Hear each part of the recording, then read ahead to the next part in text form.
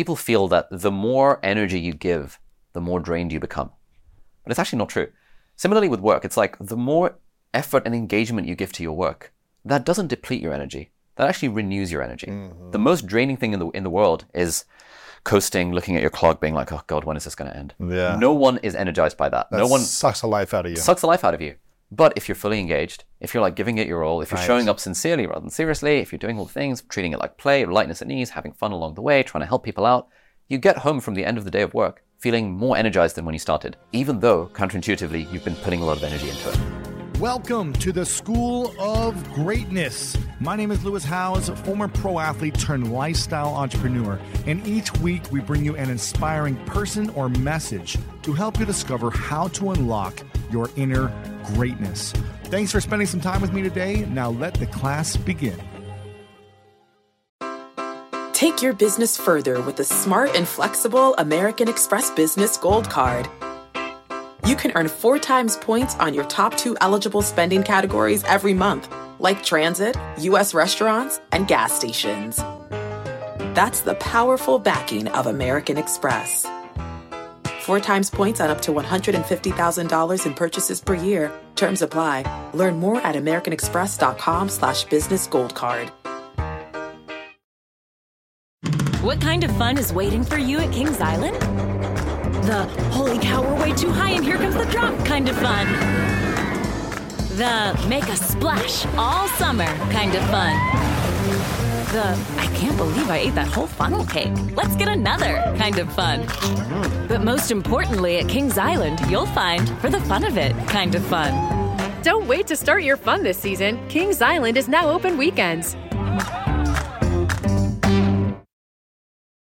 Spectrum One is a big deal. You get Spectrum Internet with the most reliable internet speeds, free advanced Wi-Fi for enhanced security and privacy, and a free Spectrum Mobile Unlimited line with nationwide 5G included, all while saving big. For the big speed, big reliability, and big savings you want, get Spectrum One. Just $49.99 a month for 12 months. Visit spectrum.com/big deal for full details. Offer subject to change. Valid for qualified residential customers only. Service not available in all areas. Restrictions apply.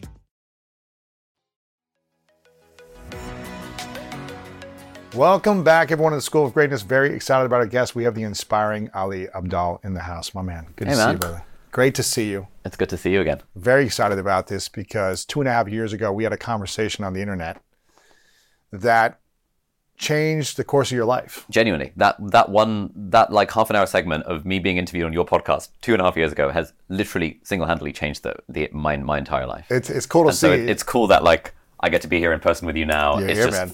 insane. So like here we are. It's fun. You've got a book out called Feel Good Productivity: How to Do More of What Matters to You.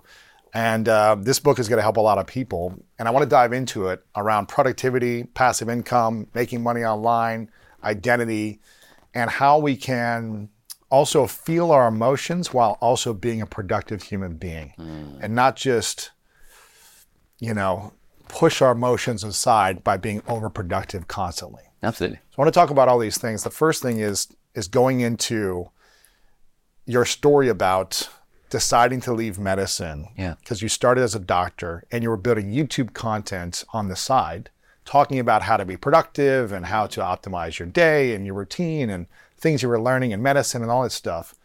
But then you started making money online and realizing, I'm actually making really good money online, more money online than I am as a doctor full time. And so you started pulling your time down as a doctor, from my memory. And 2.5 years ago, when I had you on for the first time, you were still part-time as a doctor, but making a ton of money doing the online marketing, YouTube, content, all that stuff. And so what made you decide and know that it was time to leave medicine, leave being a full-time doctor or even a part-time doctor to go all in on the side hustle, which was also, making way more money than anything, that became the full-time thing? Yeah. How did you learn to shift your identity to say, okay, this path that I've been on for 8 years, I'm going to let go of and go all in on this other thing that I've been doing on the side? Yeah. Let's talk about that. Mate, that conversation with you changed my life. Before that conversation, I had been feeling a lot of money anxiety and security anxiety about my business and about my YouTube channel. And even though it was making like a load of money at the time, I thought to myself, okay, it's making money right now, but it's sort of like, I don't know, being an actor or being an athlete or something. Like, you've got maybe a year or 2 or 3 to really make money, and then at that point you become a has-been and no one cares about you anymore, and like you're sort of washed up and irrelevant, and all of those fears were going on inside me. And so I had this real risk aversion, this real fear of like, what if if I leave medicine and go all in on this YouTube stuff and it doesn't work out? What if I'll end up broke and homeless and alone and destitute? And I just had this narrative running in my mind that there's something about medicine that gives you security, and I need a job for security. And I had never really questioned that until you were questioning me about it. And what you asked me, you were like, we were actually just running the numbers. You were asking me, how much are you earning in medicine? And I was like, 40 grand a year. You were asking, okay, and then when you fully qualify, how much will you be earning? And in the UK, it's very different to the US. In the UK, a consultant would earn 100 grand, £100,000, $120,000, something to that effect. That's like full-time. That's like full-time, an expert. Fully expert. And if in your 50s you're doing private practice and you're really good, then maybe it goes up to 300, 400. Right. Whereas in the US, it's very different. It's a different sort of equation. And I was like, how much are you making a month right now on YouTube? And I think you were like, over 50 grand a month. Yeah, it was something absurd more like than that. Yeah. And I was like, wait, so monthly you're making more than in a whole year if you busted your butt as a doctor in medicine. And this is just a side thing. And you were like, yeah, and I never thought about that. And one of the things I find so interesting, like I've listened to that conversation back again so many times, is that I think a lot of us have these stories about money and about security and the need for certainty. A lot of these stories that are actually completely disjointed from what the reality actually is. The reality was I was making more money in a month than I was in a whole year working as a doctor. But in terms of how I felt about money and felt about security and certainty, I didn't feel that confident about it. And what it took was an outside perspective, someone with a lot of love and a lot of care to just sort of challenge me on that, for me to realize, wait a minute, actually this story I've told myself, which is that, I have all this insecurity around money, it's actually a bit of a bullshit story. And it took you challenging me to say, look, let's say you lost everything. Let's say no one knew who you were, but you still had all the skills that you've got. How long would it take you to make 100 grand? And I think I said something like, I can do it within 2 years. You were like, you can do it within 3 or 6 months. And I was like, that's probably true. Because in the course of building a YouTube channel, it's not just about the fact that, I've got followers on the internet. Anytime anyone does anything entrepreneurial, you just build a ton of skills in that thing. And so even if it doesn't work out, worst case scenario, you just get another job. And now you have all these skills from entrepreneurship. If it doesn't work out, best case scenario, you just start something else and you use the skills that you've already developed through the process. And that was something that you kind of challenged me on. I was like before that conversation, I was so fearful about the money thing, about losing it all, about what if all of this comes crumbling down.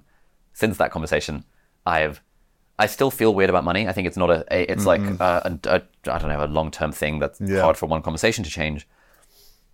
But speaking to so many people, there's so many people who I've met in real life and who've emailed me, having listened to that conversation that we had 2.5 years ago, and something in that conversation resonated with them as well.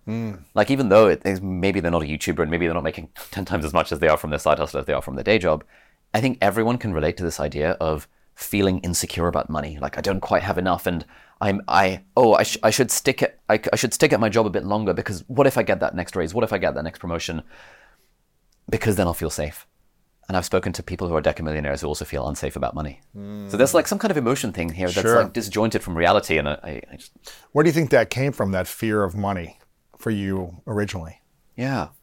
Because you're also making it. It's not, you weren't afraid of making it because you were making it, right? On the side. You were making more in a month than you were in a year. But was it a fear of, I don't want to lose this? Was it something conditioned you early on that you saw that you were like, this is a scary thing? I think it was a scarcity mindset growing up. I think because, my mom is a single mom, raised me and my brother, and her mom, like, kind of single-handedly. We moved countries. As, immigrant families always have a bit of a scarcity approach about money, that, hey, money's this thing we have to hold on to. It doesn't grow on trees. You got to work hard for it. You got to save and all this kind of stuff. And so that was an attitude that really served me, because it gave me my entrepreneurial spirit of like wanting to make the money. But once I got there was a lot of this fear of losing it, as you said, a lot of this scarcity that like, money doesn't grow on trees. I got very lucky with this YouTube thing. What if it was just luck? What if I don't know, a year from now, people stop following me anymore for whatever reason because I become irrelevant. Like, oh my goodness, what if I no longer make all this money and all of this stuff around that? At least I could be a doctor. At least that's a way that I can have value and make some money and support my family and things like that. So what was your identity like before YouTube?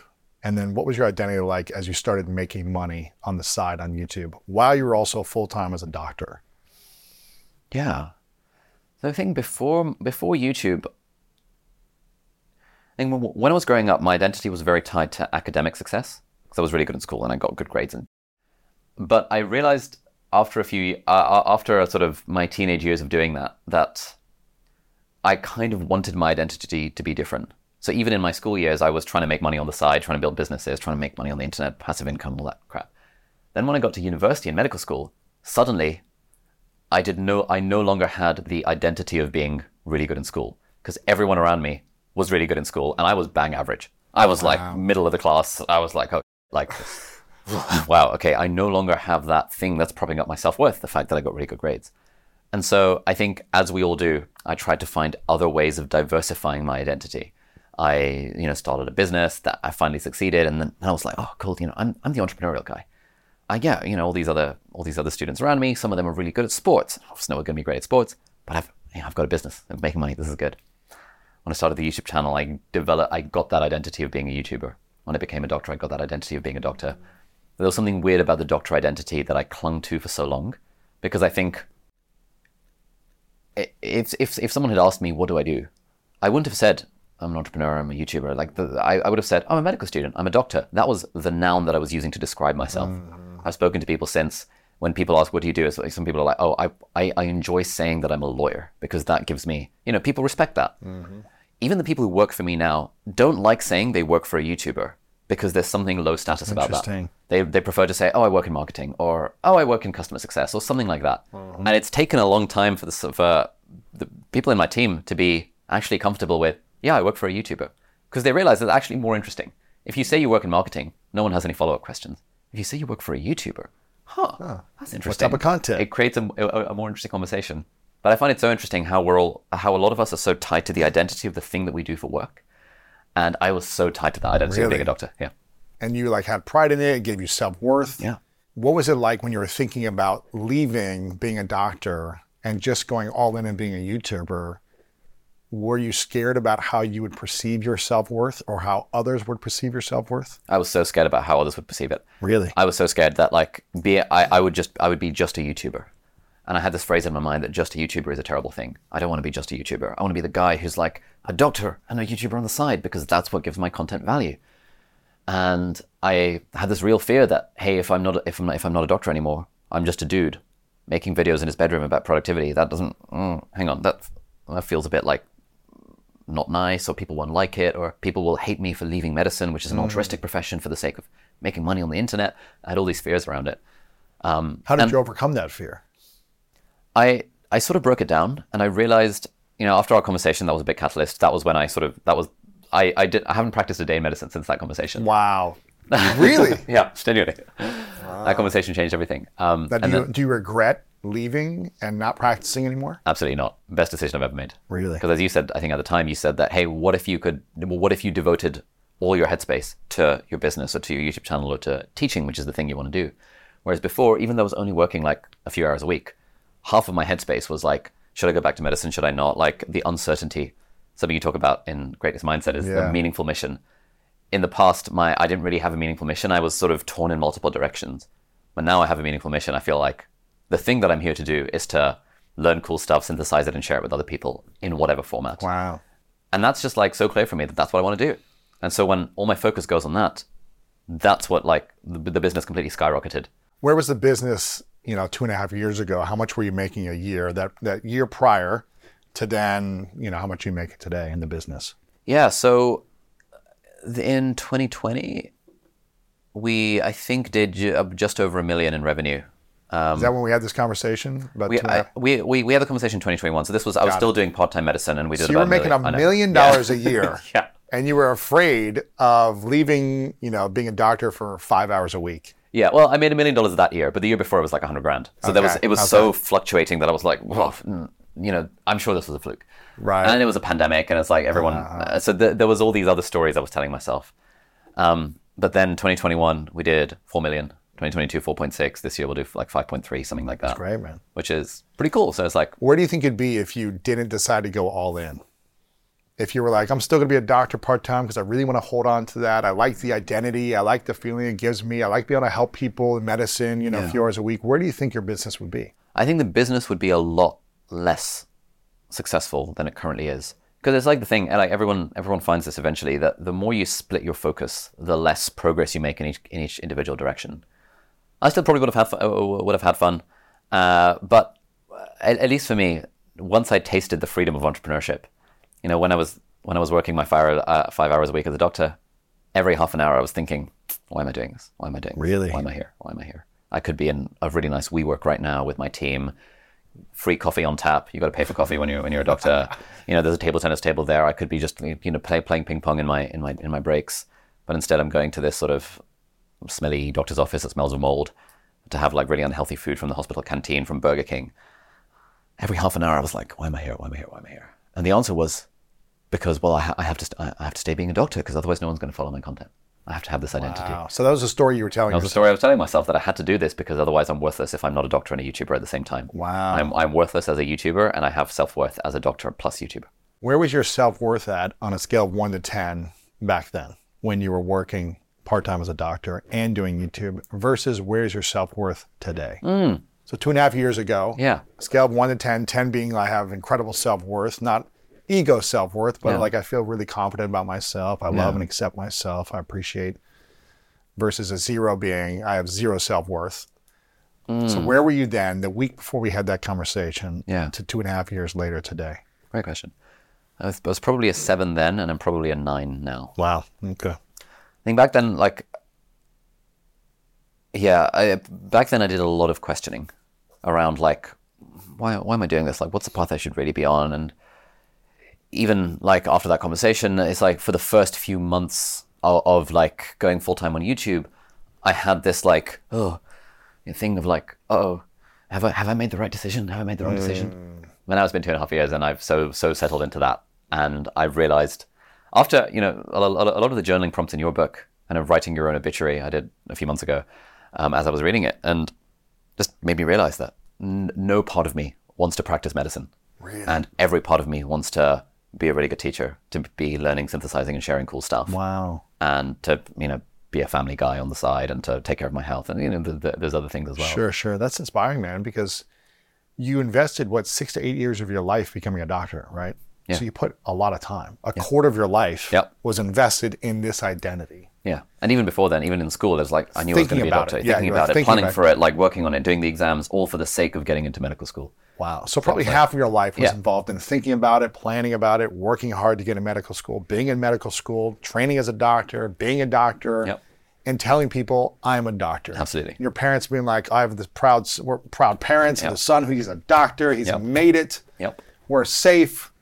We have security. He's going to be safe for the rest of his life. And then you say, well, I'm going to go be a YouTuber. Yeah. Exactly. So half of your life was committed to this thing that then you said, I'm no longer to do. So I can only imagine the amount of fear that comes with letting go of a half of your life's time and work and around an identity. That's a big fear. Yeah. So I don't want to diminish the fear that comes with that and the questioning that might come with that. And a lot of people probably wouldn't have the courage, especially because they wouldn't be making the money on the side that you were making. Yeah. It was hard for you, even though you were making the money. I was literally making $1 million on the side, and I was still worried, which kind of says that it's not about the money. It's about something deeper, some kind of emotion, some kind of fear around there. Yes. Because even if I was making $5 million on the side, that wouldn't have changed the story I was telling myself. Yeah, because I realized the story I was telling myself was, this is all going to go away, and I have no worth. I have no worth to the market. I have no worth to others unless I'm also a doctor, because that was such a narrative. Wow. And what it took was you to challenge me on that to help break. You were unwinding a lot of it. You weren't full time. You were already trying. You were thinking about it for a year or two. Yeah. So I think I just was a mirror to what your higher self really wanted to do. Yeah. And you just needed that extra push. Isn't it fascinating the stories we tell ourselves around identity and how we make decisions based on identity? I think Tony Robbins says that identity is one of like the key factors of success in life, is like choosing what identity you want to have. Yeah. And I was at one of his events the other day, and one of the things that really stuck out was the strongest force in human personality is the need to stay consistent with your identity. And so if you have the identity of being a doctor, that is the strongest force in your life, is causing you to stay consistent with that. If you have the identity of being an unfit person, then the strongest force in personality is keeping you in line with that. If you change your identity, as James Clay talks about, to that of a healthy person, someone who's in shape, someone who takes care of themselves, now the decisions become easier, because now you're working with the identity that you actually want rather than the identity that's kind of pulling you back. Yeah, so it's really important to decide what identity we want to live in. And daily doing this. There's this guy on TikTok and Instagram who just did 365 days in the ice tub, and he films it every day. So from day one, you could see the transformation. It's incredible. From day one, he's like, I'm not in a good place mentally, physically. You can see he's got 30 pounds overweight. He's let life slip by. Yeah. He's married, he's got kids, he's got a job, but he doesn't have a positive identity. He's just kind of showing up. And he decided to do this challenge, just literally 365 days. Yesterday, he completed it. And every single day, he shot a video of him getting into like 1 degree Celsius ice tub. And he would say a message every day about what's coming up for him, and he got better over time. You can see the first few months he struggled. Yeah. Then he became, a pro, and you started to see his body transform. He started to take notice in his health, his mindset, his decisions every day. And he said, I'm a guy who's got to do this every single day for 365 days. His entire life changed because of that commitment, that identity. And so we've got to be thinking about our identity around all things: relationships, health, money, career, all that stuff. And that's cool. What else did you learn that opened up from you from the event with Tony recently that stood out to you based on the reflection of the last couple of years? Yeah. Range Rover Sport leads by example. Picture this: assertive on-road performance meets commanding all-terrain capability. That's the third-generation Range Rover Sport, which is the most desirable, advanced, and dynamically capable one yet. This vehicle redefines sporting luxury, offering an instinctive drive with engaging on-road dynamics and effortless composure. Now available in sleek, new Stealth Pack, Carpathian gray exterior wrapped in satin protective film with black accents and black brake calipers. Inside the Range Rover Sport, advanced cabin technologies like active noise cancellation and cabin air purification offer new levels of comfort and refinement. And let's not forget about the award-winning Pivi Pro infotainment system. Enjoy a dynamic drive and total comfort with optional 22-way adjustable, heated and ventilated electric memory front seats with massage function. Wow, that's like a spa day while on the go. Design your Range Rover Sport at LandRoverUSA.com.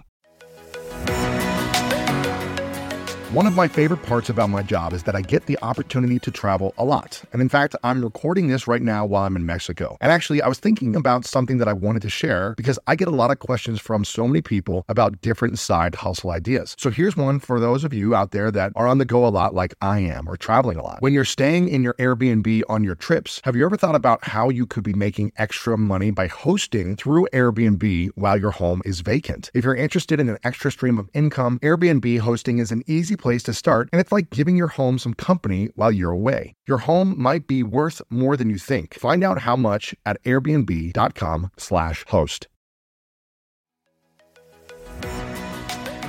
When you get a new car or a new home, your first reaction might be to say things like, "Oh yeah," or "I can't believe it," or "Booyah." But what you really want to say is the one thing that can get you the help you need. Like a good neighbor, State Farm is there. State Farm is there with the coverage you need for your car, your home, and even boats, motorcycles, RVs, and other things that matter to you. With a State Farm agent, you know someone is there to help you choose the coverage you need. With so many coverage options, it feels good knowing you can find what fits for you. And when you need ways to get help, State Farm gives you options there too. In person or on the phone with your local agent or on statefarm.com, where their award-winning app State Farm lets you do things your way. So when you need help protecting the things that matter most, remember to say, like a good neighbor, State Farm is there.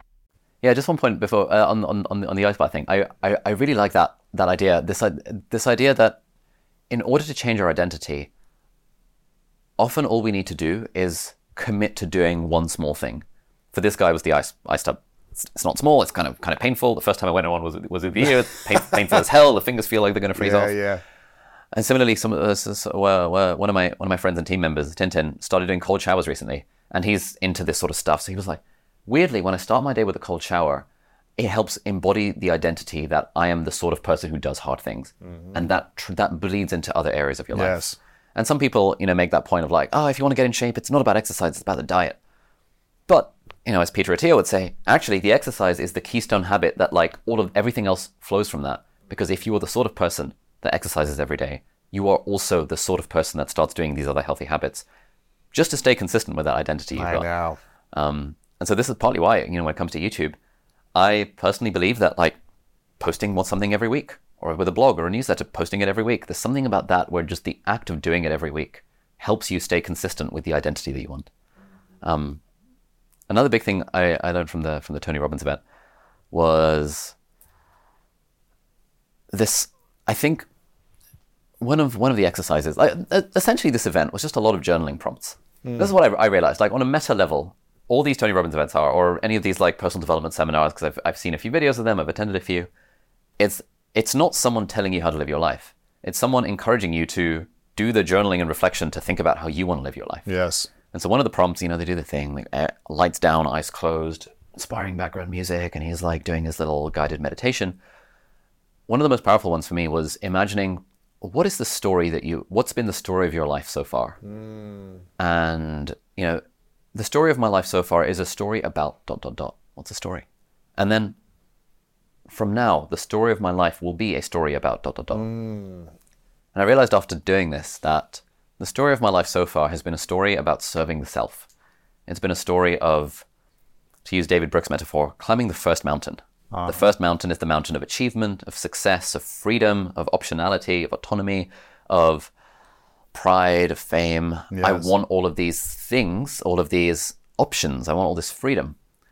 I want to be able to quit my job. I want to have all this money so that I can, whatever. Travel the world. Be flexible. All that kind of stuff. The flexibility aspect of it. And David Brooks' book, The Second Mountain, is really good because what it talks about is that as you're climbing this first mountain, usually, in your 20s or whatever, sometimes 30s, sometimes 40s, sometimes teens, it depends on different people are at different stages of the process. As you're climbing the mountain, one of three things will happen. Either you'll get to the top and realize, okay. Or you'll get knocked off the mountain by either you having some sort of crisis or someone close to you having some sort of health crisis or trauma or anything like that. And then you get into the valley. And in the valley is when you're feeling a bit meaningless, purposeless, aimless, and all this kind of stuff. But in the valley is when you realize that there is a second mountain. And that's not the mountain of the self. That's the mountain of service. That's the mountain of commitment, of committing yourself to a spouse or a family or a community or a faith or a philosophy. Or a cause, or all of the above. And that's where you realize that actually freedom buys happiness, sure, in the short term, but it doesn't buy joy. Wow. Freedom actually kind of sucks because if you're just free, then you're like, well, I can do whatever. And then you feel that meaninglessness of well, so what should I do? I don't really know. But actually aligning with something you really care about, committing yourself to a spouse or family, all this kind of stuff. That's the second mountain, and it's a harder mountain to climb, and it's not filled with so much dopamine and so much excitement, but it's filled with lasting joy. And so I read that book this year, and this Tony Robbins event really put that metaphor for me because I realized that my story so far was about climbing the first mountain, and what I want my story to be moving forward is to work on the second. That's beautiful, man. I think I saw some clip of Dan Bilzerian, I think, online, and I'm going to paraphrase it, where he was it seemed fun and exciting for a while to be able to sleep with every woman in the world that you wanted to and have all this money and just gamble all the time and shoot guns and do all these cool, exciting things. But then it becomes very empty. Becomes very loudly, kind of meaningless after you do all those things. Yeah. And, it sounds a lot like this second mountain. It's okay, climb the first mountain, you do these things. Sure, you can have a fun life, but is it fulfilling? And fun does not always mean meaningful. Yeah. Like you said, it's you have freedom and I'm traveling the world and doing these things, but then you ask, what is the purpose of my life? Why am I here? And what do I want to be known for or remembered for? Or, who really cares about me? Who's in my corner? And I think it's kind of learning that balance of how do I enjoy and have fun in my life, but also have meaning at the same time. And it sounds more of like this second mountain theory. Yeah. And going after that. We're both kind of in that same stage, I think. You know? Yeah. And you've gotten engaged recently. Yeah. That's like removes optionality from your life. It removes freedom. And it's thinking of like, okay, what's our vision for the family we're creating? Okay, we want to have kids one day. We want to get married. All these different things. And what will life look like for the next 10, 20 years? It's kind of visioning in the future that far. If you're going to choose to get married with the intention of having kids, you've got to plan 20 years in the future, in a sense. And you have to realize, how can I continue to live a life that I want, knowing that I'm going to need to be, if I want to be a great human being or a great man or a great person, I also want to show up fully and presently for my partner, my kids, and the responsibilities that I have from there. Yeah. So it's almost shedding an old identity and stepping into a new identity. Yeah. It's similar to you. You had to shed an old identity of, I'm this doctor and this is what I'm known for, to becoming a new identity. Yeah. And that's interesting perspective. Are there more than 2 mountains in this book? No, I think there are just 2. The first mountain is like chasing success and fame and accomplishment and freedom and flexibility. The second one is really going after meaning, it sounds like. Yeah. Service. Meaning and service. That's my whole book about the greatness mindset, which is really about stepping into service. Yeah, that's one of the things that, like, when I read that, I sort of slowly worked my way through it over the last like 4 months or so, doing it's quite a heavy book. There's like so many exercises. And initially I was like, oh, it's just a personal, I read it for a living. I'm going to blitz through it. And then I was like, oh, well, hang on, I need to do my GPA. Okay, crap. Oh, I should take better care of my health. Okay, cool. That's next one. It's like, write your obituary. Oh, damn, that's heavy. Figure out your 3 Ps. Have you never done the obituary? Have you ever done that exercise? I'd thought about it. I thought about it from the context of, what do I want written on my gravestone? Which was, I was boiled down to good father, good husband, good teacher. And so I had a sense, but it took, when I wrote it out as like a 3-paragraph thing, there was something about writing it out in obituary style that made it land in like a. I think also when you do the exercise matters, because it's like, if I'd done the exercise when I was in my early 20s, I'd have been like, I'd have been. Again, optimizing for freedom. Right. One of the other things that Tony talks about is, and this was just like a throwaway thing that he said. It wasn't even part of the event officially. It was around like core values. And he said that when he was young, freedom was his core value. And he realized that actually, the more you focus on trying to acquire freedom, the less free you are. And I was like, oh, that's interesting, because that vibes exactly with my experience. I've been chasing freedom for my entire 20s. Like, the whole reason of starting this business, building the YouTube channel, all this stuff was financial freedom, time freedom, location freedom, all that kind of stuff. But, I would have like one thing on my calendar, like a few months ago. I'd have one thing on my calendar. I'd be thinking, oh, I'm not truly free because I've got one thing on my calendar. I'd be having like, a meeting with my team, and I'd be like, I love hanging out with my team. It's great vibes. But I'd be thinking, oh, the fact it's on the calendar means I'm not truly free. Really? So by obsessing about freedom, I actually became a lot less free. Whereas what Tony Robbins was saying was like, when you instead of focusing on the self, you focus on service, and you're like, how can I serve in the best way possible? You become free as a result of taking the focus away from the self and putting it onto others. And I was like, that's good. Yeah, it is. Yeah. Now, for people watching or listening, thinking, this all sounds great, but how do I make money? Yeah. And how do I stay productive without obsessing over hustle culture, and burning myself out? How do I make money, create passive income without burnout and feeling like I'm exhausting myself? Yeah. What is your thoughts on that? My thoughts on that are and before you get into that, well, how did you start making money, I guess, passively? Do you remember like the first $100 you made, when that was, what that was, and then how's your passive income journey evolved? Yeah, so over the last like 15 years of my life, I have tried so many attempts to make money on the internet. When I was 13, I was a freelance web designer trying to do web development on the side. I started my own web design studio. I was a kid in his bedroom, but I called it a studio because I thought it would be more legit. Yeah. I tried making video games. I learned how to program. I emailed Nintendo and Blizzard Entertainment and authors that I liked, being like, hey, can I turn your content into a video game? Wow. They all said no, or they just ignored me. I built an affiliate marketing site where I was doing, there was a game StarCraft 2 that had just come out. Some guy was selling a guide. there was a 50% affiliate deal on that guide. And I was like, if I build a WordPress site, then I'll SEO rank for Protos build orders, and then I'll be able to sell that affiliate site. I tried building a multi-level marketing pyramid scheme type website that would get people to sign up for free trials of stuff, then cancel them so that they could get credit towards a games console. I tried building a forum that was helping kids learn martial arts and lockpicking so they could become spies, because that was really cool when I was a teenager. I tried those like 6 or 7 business ideas when I was in school.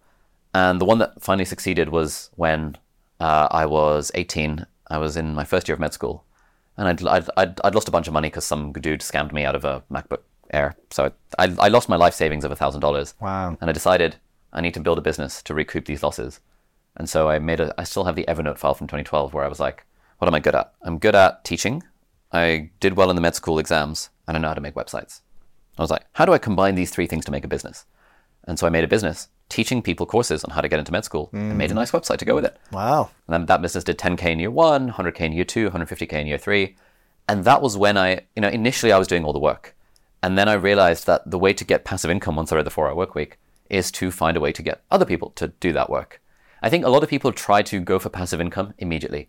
It's really hard to go for passive income immediately. Usually you have to go for very active income, and then over time you passivify it a little bit. Right. So you still have to show up and do some work, though. You have to do a lot of work to get the thing going. And then once it's going, it's like, okay, cool, now you build systems and processes, operations, delegation, outsourcing, all of that fun stuff to make it a little bit more fun passive. stuff for you, but not for everyone. It's not for everyone, yeah. You love that stuff. I love that stuff, but I also think, part of the philosophy of feel-good productivity is that whatever you're doing, find a way to make it fun.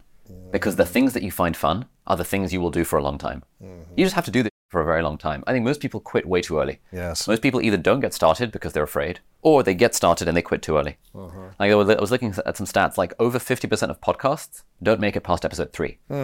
Another, like 80% of podcasts don't make it past episode 20. Wow. You've hit like your 1,000th episode or something? Over 1,500. 1,500 now. Bloody hell. 10 years, 1,500 episodes. Yeah. Every single week for 10 years. Yeah. And you've just not quit. Just consistently. Yeah. And I'm not the smartest, and I'm not the most talented, and I'm not the most innovative, but it's like when you try to get a little bit better every single week and do your best to get a little bit better, and you do it consistently, either it's going to work, or maybe after a few years, you're in the wrong position, the wrong profession. Yeah. It's like learning, okay, maybe this isn't working and I haven't figured it out yet after a few years. Okay, cool. Yeah. But I think actually on that note, what I would say is either it works or you realize it's not working and you change your plan. Yes. So it's like when it's like the thing you talk about in Meaningful Mission, when you know where you want to go, then that's like the most important thing. Like, where do I actually want to go? Let's say, I don't know, my goal is to make 10K a month in passive income. Okay, cool. That's a destination. Now, what are the 3 to 5 chess moves that right now I think will get me there? This is something Hormozi talked about in a recent video or a recent keynote or something. And I really like this approach. It's like you've got a destination in mind and you know where you are now. That creates potential energy because now there's where you are and where you want to be. It's like going on a voyage or whatever. Now, either you know how you're going to get there or you don't know how you're going to get there. If you don't know how you're going to get there, you have an information problem. You need more information. If I was like, oh, damn, geez, I really don't know how to build more muscle. I have an information problem. I should watch a couple of videos and I'll realize very quickly, progressive overload, weightlifting 3 times a week. Yeah. That's about it. Eating more calories and protein. Yeah, all of that stuff. It's like there are 3 to 5 things that if you just do, will probably get you to that destination. If you don't know the path to get to where you want to go, you just ask people, you read about it, you figure it out. It's the internet. Anyone can figure it out. Information should not be the problem. But if you know what the path is, now you can figure out, okay, what's the most effective path to get there? And what's holding me back? What's like the fear or the insecurity holding me back? Exactly. What's the story that I'm telling myself? What are the obstacles that are getting in the way of that? What are the monsters, the leviathans I need to slay along to my journey? So if someone was like listening to this and they're like, okay, I know I want to be a podcaster like Lewis, and I know 10 years from now, I want to say I've had 1,500 episodes. It's like, okay, cool. How much money do you want to make? Like, let's like really define the destination and figure out where we want to go. And then maybe they start off doing solo episodes, just talking to their phone in vertical. And they do that for like a couple of months. And they see zero traction. They're like, my plan, which was do solo episodes every single day and hope that gets me to a School of Greatness podcast, that plan's not working. Let's change the plan. Let's try something else.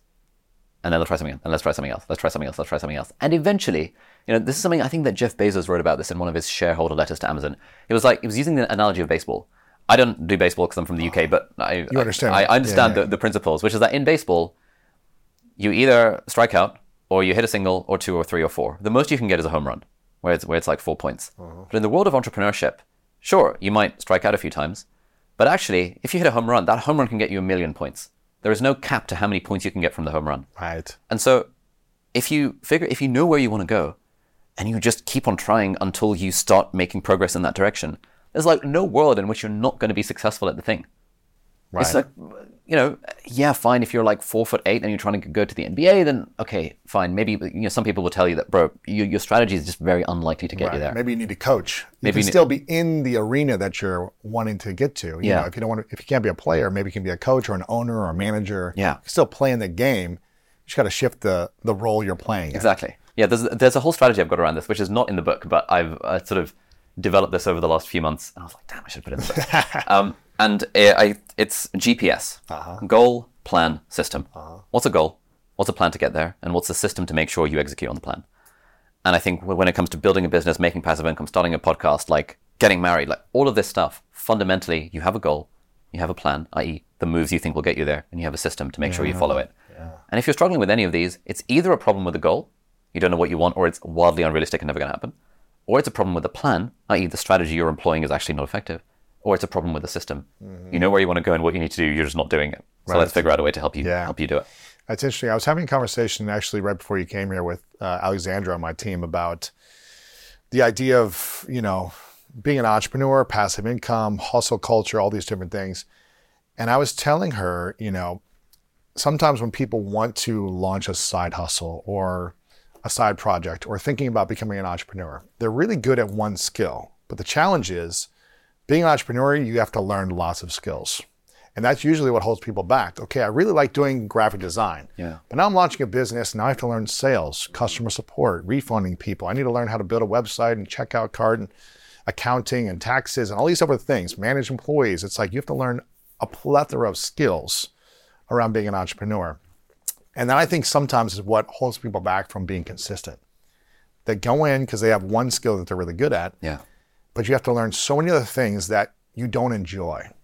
So how do we learn to make productivity fun and enjoyable when 90% of the time you're doing things that aren't your number one skill set, the thing you're really good at as an entrepreneur? Yeah. Oh, great question. Okay. Because you were talking about this before, but how do we really make all the unenjoyable things enjoyable in order to keep going? Yeah.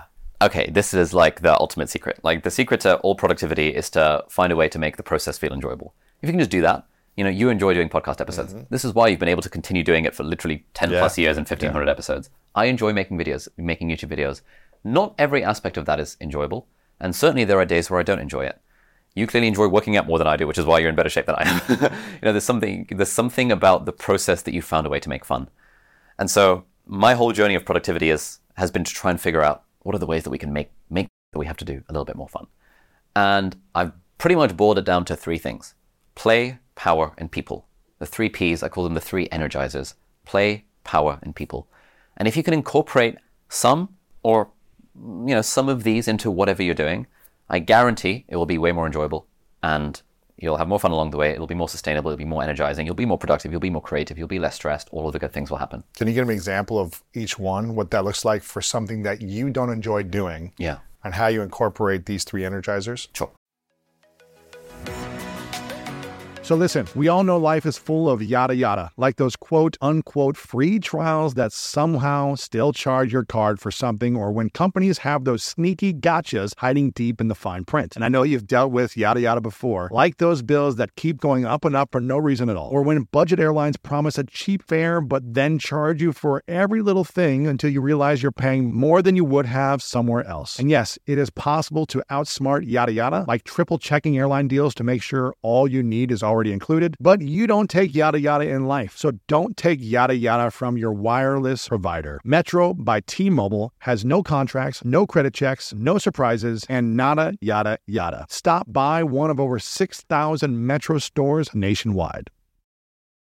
Why are smart businesses graduating to NetSuite by Oracle? Because NetSuite eliminates the expense of multiple business systems by consolidating your operations together into one. NetSuite is the #1 cloud financial system, bringing accounting, financial management, inventory, and HR into one platform and one source of truth. NetSuite reduces IT costs because it lives in the cloud with no hardware required, so you can access it from anywhere. You cut the cost and headaches of maintaining multiple systems because you've got one unified business management suite. Bringing all your major business processes into one platform improves efficiency, slashing manual tasks and errors. Over 37,000 companies have already made the move, so do the math. You'll see how you'll profit with NetSuite too. And now, by popular demand, NetSuite has extended its one-of-a-kind flexible financing program for a few more weeks. Just go to netsuite.com/podcast25 for more information. That's netsuite.com/podcast25. So let's use a business example, because I know a lot of your audience wants to do business. When I started my first business, well, my first successful business, it was actually my 8th business. This was sort of selling real life seminars to help people get into med school.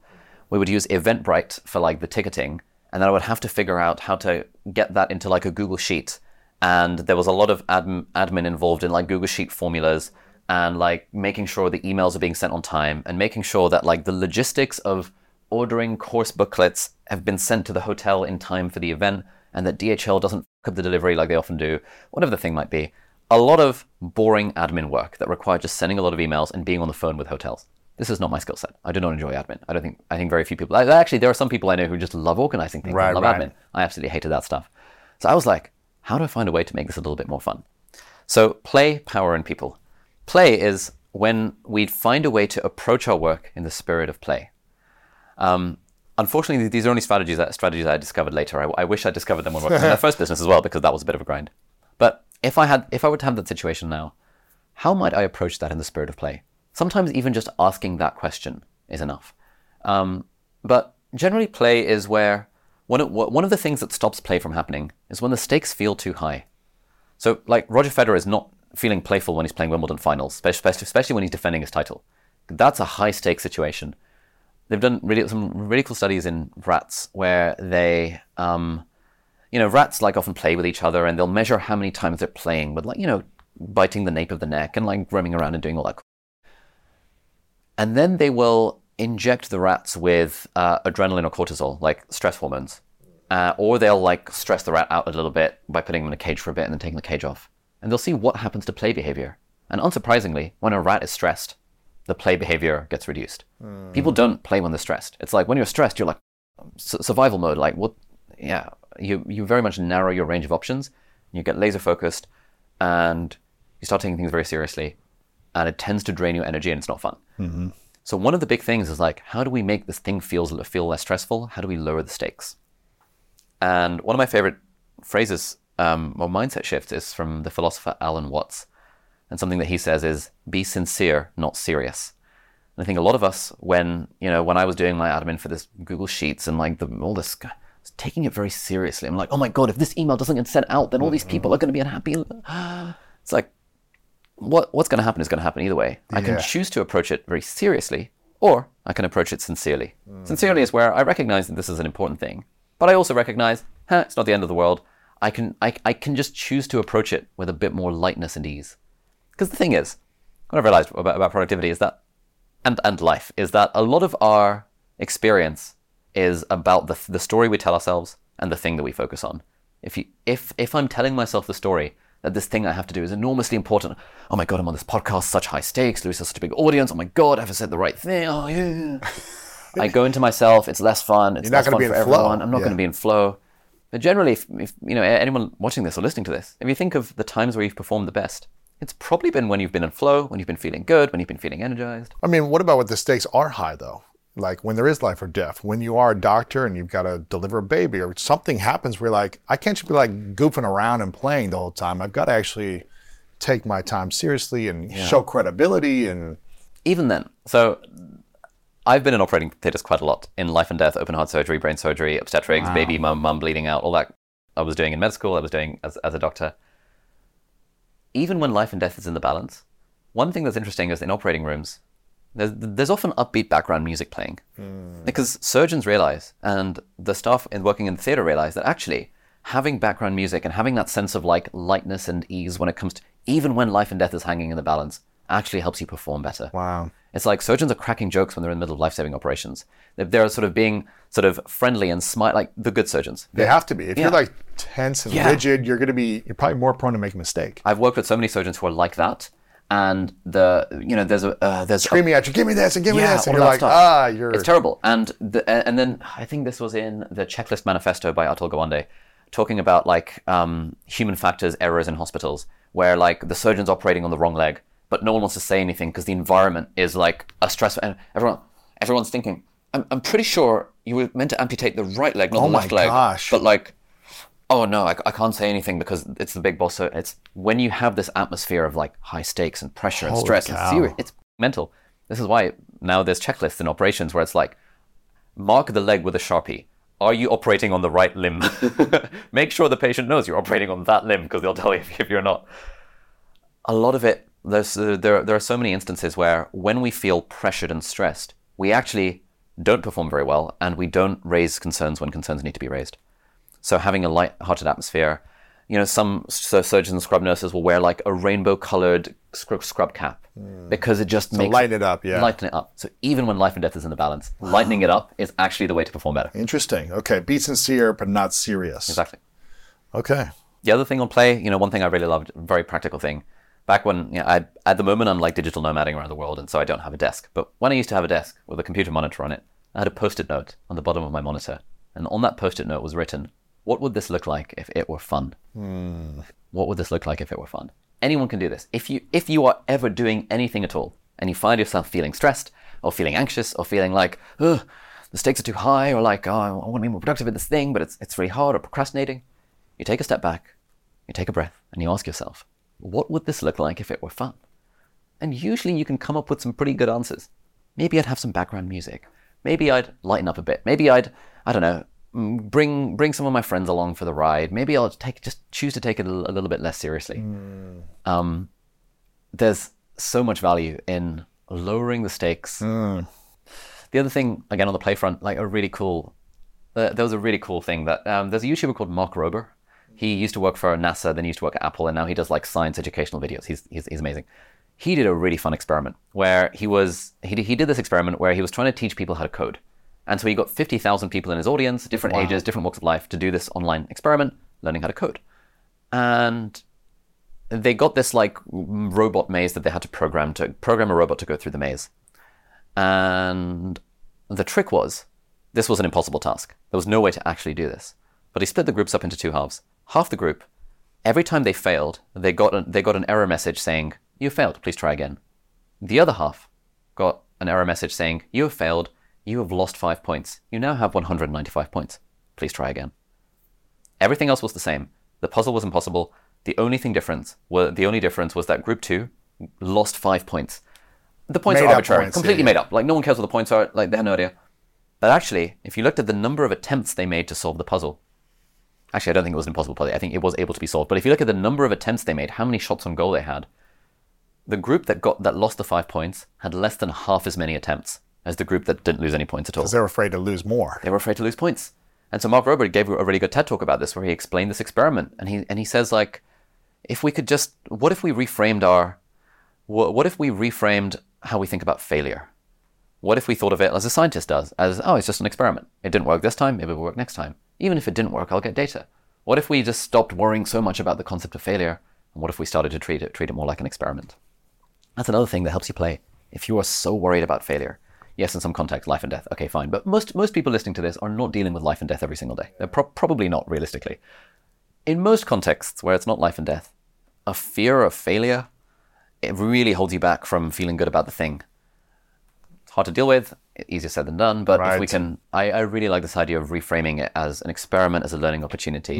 People know this stuff, but I think the reminders often really help. Such a good reminder, man. What about power? How do we use power in this situation of something you don't enjoy doing? Yeah. Okay. So we talked about how, within entrepreneurship, you might be really good at design, but you might suck at sales and marketing and copywriting and accounting and legal and HR and all of that crap that you have to deal with as an entrepreneur. The concept of power is that when we feel powerful in doing anything, it makes it feel good. It makes it more intrinsically motivating when we do it for the sake of doing the thing. It makes it more rewarding, makes it more energizing. And you notice this in video games. In video games, there's this sense of like an experience bar. And the more monsters you kill, the more XP you gain. And then you level up. And then you get more power. You get more powerful. And then you do more things. And you get more confident and all these different things, yeah. All of the different stuff. And so video game designers know that like a video game is kind of boring. People just sit there and just like twiddle some things around and kill fake monsters on screen. But one of the ways they make it fun is by helping you feel powerful. This is partly why, all of the good stories, like Star Wars, Anakin Skywalker starts off as a kid racing drones in Tatooine, and then over time you see his power gain, you see his journey of becoming a legend and then turning to the dark side and stuff. In the Mistborn series by Brandon Sanderson, incredible series of books, you get these characters, they start off young, they start off inexperienced, they learn, they grow. Like, we love following stories where someone is becoming more powerful over time. If they're powerful to begin with, kind of like, we need some kind of challenge. Like, most stories don't start with the main character being a legend already. It's usually they're a bit of a dweeb, but over time, right. Mr. Miyagi comes along and teaches them the thing, and then they learn, and Rocky, like, doing all this training. We love that. Similarly, it works for ourselves. When we can experience a sense of power with what we're doing, a sense that I'm getting better at the thing. Maybe it's like, I don't enjoy marketing right now because I suck at it, but let me try and read .com Secrets by Russell Brunson. Let me try and read $100 Million Offers by Alex Hormozi. Let me just try and apply some of these methods. Oh, hang on, that thing actually worked. I now get how to build a funnel. Oh, that's fun. That's cool. Like, that sense of accomplishment and achievement is one of the things that makes us feel powerful, which drives us to feel intrinsically motivated to do stuff. And so you could, again, it's the same thing. You could choose to approach creating a landing page with, oh, it's not my skill set. Oh, God, I'll have to write this landing page.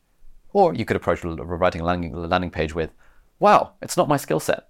I get to learn this new thing. Let me figure out how I can do this. Let me get better at the thing. Man, it's so good you're saying this, because for 20 years I've been trying to learn Spanish. On and off. Yeah. Not like every day obsessed with it, but I'm like, okay, I'm going to pick up a Spanish learning book or try an app or get a tutor or whatever it is, off and on for like 20 years, since high school, right? Just like, and I always felt like it was hard.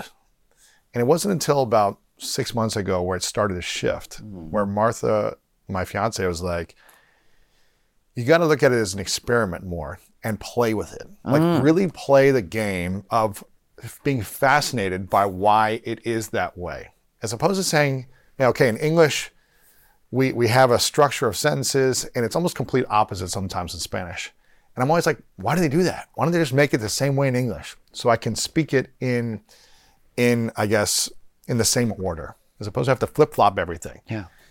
And she goes, you got to start looking at it like a game and just saying, wow, isn't that fascinating that they do this? It's so interesting and so fascinating, and keep it more lighthearted. So she's been helping me play more. And we're doing games now, and we're doing flashcards and making like games with points. And it's like interesting as opposed to, and I feel like I'm learning faster now because I'm not saying, why is it this way? I'm saying why it's so fascinating that it is this way. Let me learn more about that. Let me learn why in an interesting way as opposed to a frustrating way. Yeah, it's exactly the same scenario, but just changing the way that you approach it changes everything. Yeah, that's cool. The other cool thing about power, but part of power as well is the idea of, we feel powerful when we have control over stuff. This is why we enjoy decorating our bedrooms when we're kids, decorating our houses. Like we don't like our autonomy being taken away. We like feeling empowered in that sense. And so a lot of people say, well, I don't have control over what my boss is asking me to do.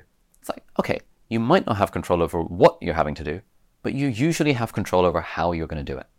When I was working as a doctor, I used to have to write a lot of these discharge letters. These are kind of boring. It takes time. Exactly. You have to trawl through, sometimes handwritten notes.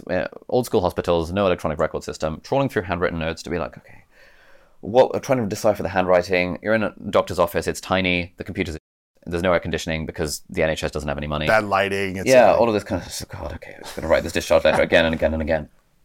Now, you're like, I didn't become a doctor to do this. Exactly, yeah. Right? That's not my skill set. This is what burns a lot of people out. It's like the fact that you have to do this. But obviously, someone's got to write the discharge letter. As the junior doctor, you're going to be the one doing it, obviously. And so, in just taking that scenario, I realized something really cool about writing discharge letters, which is that I could just change the way I did it. I had no control over over what I had to do. Someone's got to write the discharge letter, but I had control over how I did it. So what I started to do is I brought a little Bluetooth speaker into the office, taped it to the ceiling with like a little string type thing. And I would just play the Pirates of the Caribbean or Lord of the Rings or Harry Potter movie soundtracks in the background while doing it. And initially I was like, oh, isn't this unprofessional? And then I realized, who cares? Forgiveness rather than permission. the seniors would come in and then they'd be like, huh, that's a cool idea. And they'd walk out again. No one cares. It's like, it's fine. But just having concerning hobbits from the Lord of the Rings playing in the background while I'm writing a discharge letter makes it feel like I'm a hobbit on an adventure in the Shire, and that was cool. The other thing with discharge letters is I found a way to inject a little bit of humor into them. So these are technically legal documents. They could be called on in court by a coroner or anything like that, but there's no law saying that you have to be like boring with it. So occasionally I'd say things like, I knew that the patient supported Manchester United, the football team. So I'd say, at the end of the note, because these are discharge letters that you write to the doctor, their general practitioner on the other end. Say, P.S. While we're delighted that Mr. Jones made a speedy recovery, we wish him commiserations for Chelsea's recent performance in the exam. Something basic like that. But that at some moment someone might read that and they might get a giggle. Yeah, exactly. So you're like, okay, how can I make someone else's day when they read this? That's the one. And actually that point of how do I make someone... So there's kind of two things here. One is it makes it fun for me because I've created this challenge for myself. Challenge is another one of those things that makes stuff a bit more fun. Mm-hmm. Even if the thing is boring, if you can create some sort of arbitrary challenge, like, let me do this faster, let me do this slower, let me find a shortcut, let me challenge myself to ... That makes it way more fun. But also, if you can find a way to connect it to someone else, this is the third P, people. Mm-hmm. If you can find a way to help someone through the thing, even if it's in a really tiny way, whether it's making them laugh or whether it's in the middle of seeing a bunch of patients, you're spending 30 seconds just asking the nurses, can I make you a cup of tea? Mm-hmm. That makes their day. You feel the helper's high because you feel good. Both parties feel energized. Life is good.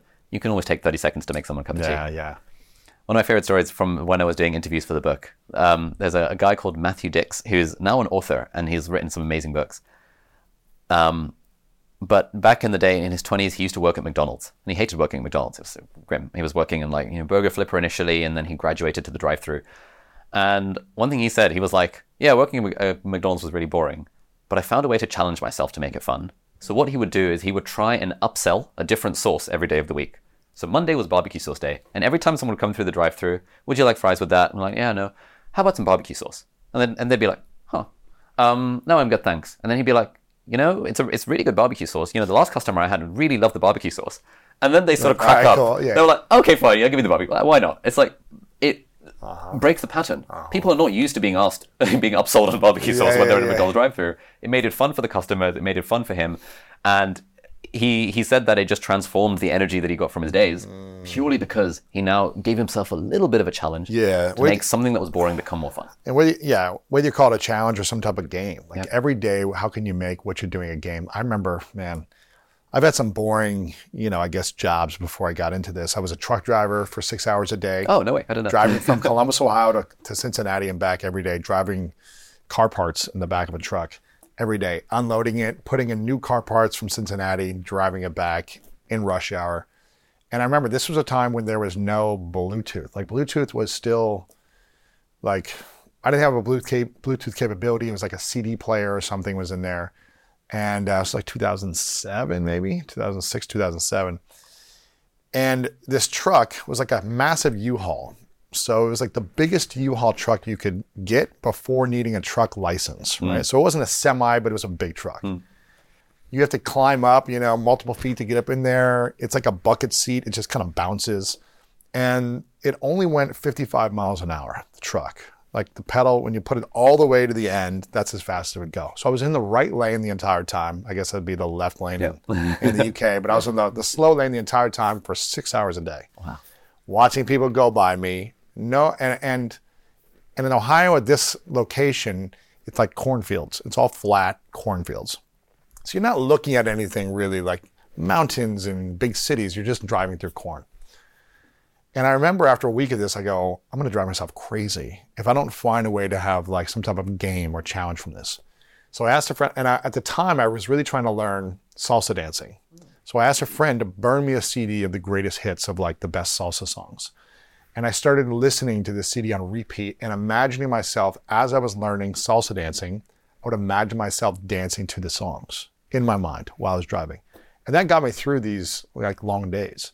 And it made it more interesting and fun to the point where I started to get excited about going to work because I was like, okay, even though I'm going to drive 6 hours a day, I'm going to listen to this music. I'm going to practice salsa dancing in my mind. It was just a game. It was a game. Like I also did it for 3 months. I was also, my aunt was what's it called when you're like a pharmacist, right? She was like a pharmacist specialist. And she had me essentially like filling medicine, filling like, pills, I guess, right? For different things. But it was more like generic stuff. So it was like, okay, I need you to put like 20 in these like 100 bottles of whatever, maybe it was Tylenol or something, filling it. And this was like very boring. It's like you're sitting in a small room, probably like a doctor's office, small room, bad lighting. And I was just like, okay. But I remember thinking like, I'm going to create a game. I'm going to see how fast I can do this and all these different things and celebrate after I do 20 bottles. Yeah. So it was like creating some type of game and scenario around that. And that made it more enjoyable. So interesting. I love this. Play, power, and people. I really like this concept of how can I make someone else's day with this activity that I'm doing. So that's a really cool one right there. How can I find a way to help someone else doing this thing? Like we've all had that feeling of, there are some people that you hang out with who, you leave feeling really energized. I think you're one of those people. I always leave our conversations feeling energized. I'm like, but we also probably know people that you leave conversations with them feeling a bit drained. A bit like, ugh. And there's this concept that psychologists call relational energy, which is exactly this, the sort of energy you get from relationships. And they've done studies in organizations where they'll do a relational energy map, where they'll like ask everyone, who are the people that energize you and who are the people that drain you? And they'll do this for the whole organization. And they will find that there are usually a handful of people that are super energizers, that everyone loves them, people like meet with them and they get energized as a result. And they also find that these people have higher ratings, they perform better, they're more productive, they're more creative, they're less stressed, they're happier, they're getting more promotions, getting more money. All of the good things happen to the people who are energizers. Whereas the people who are drainers in an organization, no one really wants to talk to them. It's like, no one really wants to promote them. They're a bit of a drain in energy. And so what we can take away from this is, A, we should strive to become energizers ourselves. If someone is sharing good news with us, we respond in an active and a constructive way, like, oh my goodness, that's so good, tell me more about that. Rather than, oh, cool. There's stuff that we can do to make ourselves a little bit more energizing for others. Why are smart businesses graduating to NetSuite by Oracle? Because NetSuite eliminates the expense of multiple business systems by consolidating your operations together into one. NetSuite is the #1 cloud financial system, bringing accounting, financial management, inventory, and HR into one platform and one source of truth. NetSuite reduces IT costs because it lives in the cloud with no hardware required, so you can access it from anywhere. You cut the cost and headaches of maintaining multiple systems because you've got one unified business management suite. Bringing all your major business processes into one platform improves efficiency, slashing manual tasks and errors. Over 37,000 companies have already made the move, so do the math. You'll see how you'll profit with NetSuite too. And now, by popular demand, NetSuite has extended its one-of-a-kind flexible financing program for a few more weeks. Just go to netsuite.com/podcast25 for more information. That's netsuite.com/podcast25. Shopify is the global commerce platform that helps you sell at every stage of your business. With the internet's best converting checkout, 36% better on average compared to other leading commerce platforms, Shopify helps you turn browsers into buyers. In fact, Shopify powers 10% of all e-commerce in the U.S. Sign up for a $1 per month trial period at shopify.com/podcastfree. All lowercase, shopify.com/podcastfree, shopify.com/podcastfree. But the other thing that it does is that it tells us that, the profound power of being able to try and find people who energize us, who lift up our energy. Yeah, surrounding yourself with those individuals. Yeah. And then some people are like, oh, but like every single person in my team is totally miserable. It's like, okay, find a way to get outside of that group. Find a way to bring the energy yourself. Generally, if you're the one bringing energy and helping other people, they will respond in kind. Most people have good intentions most of the time. And often what it takes is one person to be the person to be like, hey guys, instead of going to the local cafeteria for lunch, should we just go to this other coffee shop and we can have a bit more of a lively conversation? Or should we go for a walk in the park? And there are things that you can do to add more energy to your interactions. Right. And it's kind of weird. It's like, one of the nice things about energy, and I think this is a misconception people have, people feel that the more energy you give, the more drained you become. But it's actually not true. Similarly with work, it's like the more effort and engagement you give to your work, that doesn't deplete your energy. That actually renews your energy. Mm-hmm. The most draining thing in the world is coasting, looking at your clock, being like, oh God, when is this going to end? Yeah. No one is energized by that. No one sucks the life out of you. Sucks the life out of you. But if you're fully engaged, if you're like giving it your all, if you're showing up sincerely rather than seriously, if you're doing all the things, treating it like play, lightness and ease, having fun along the way, trying to help people out, you get home from the end of the day of work feeling more energized than when you started. Yes. Even though, counterintuitively, you've been putting a lot of energy into it. That was a challenge for me in school growing up. Every day I was looking at the clock, being like, it's 6 hours until the end of the day, like just struggling. It was hard for me to find, play in just reading a book that I struggled at reading a book or memorizing or things like that. And so I procrastinated a lot. Oh, yeah. I procrastinated to the very last minute to get something done. I bet you were the person that just got everything done early. Oh, no, I wish. I would also leave everything to the last minute. I didn't know these strategies back in the day. Right. But procrastination is a massive struggle for so many people. Why do you think people procrastinate so much? And what are 3 key things people can do to overcome procrastination? Okay. So procrastination, if we really boil it down, is usually a problem with getting started. I think people think of procrastination as like, oh, I'm leaving things to the last minute or like whatever. Usually people find that once you get started with something, generally you can keep it going. This is the law of inertia. It takes a bit of a push to get started once you're there. For me, once I'm at the gym and I've lifted the first weight, it's like, I'll complete most of the workout. I might skip the final set just because I'm a bit soft. But it's getting to the gym that's the hardest part. So if we recognize that procrastination is a problem with getting started, then all we need to do is optimize for how do I start, not how do I finish. Because the finish will take care of itself, as it were. So how do we optimize for getting started? There are basically 3 things. CR's top 3. So usually the first blocker that causes us to procrastinate is uncertainty. If you don't know what you actually need to do. So in students, for example, I'll hear people be like, oh, today I'm going to study chemistry. It's like, okay, but what does that mean? What does study chemistry mean? And they don't know. They're like, oh, I don't know, I'm just going to study chemistry. It's never going to happen. If your plan is to study chemistry, it's never going to happen because you don't know what it actually means. Does it mean I'm going to read the textbook? Does it mean I'm going to do a practice test? Does it mean I'm going to do questions 8 to 15 of the work that the teacher gave me? Does it mean I'm working on this assignment or that or reading about this? Unless you know specifically what you're going to do, it's very hard to actually do the thing. It's like when I try and go to the gym without a plan, now I have to spend half my brain power figuring out what am I going to do? Yeah, what am I going to do? And then I'm like, oh, this is just too much friction. I'm just not going to bother. Like there is always an activation energy to doing anything. And having clarity on what the thing actually is, and crucially when you're actually going to do it, makes an enormous difference. Yes.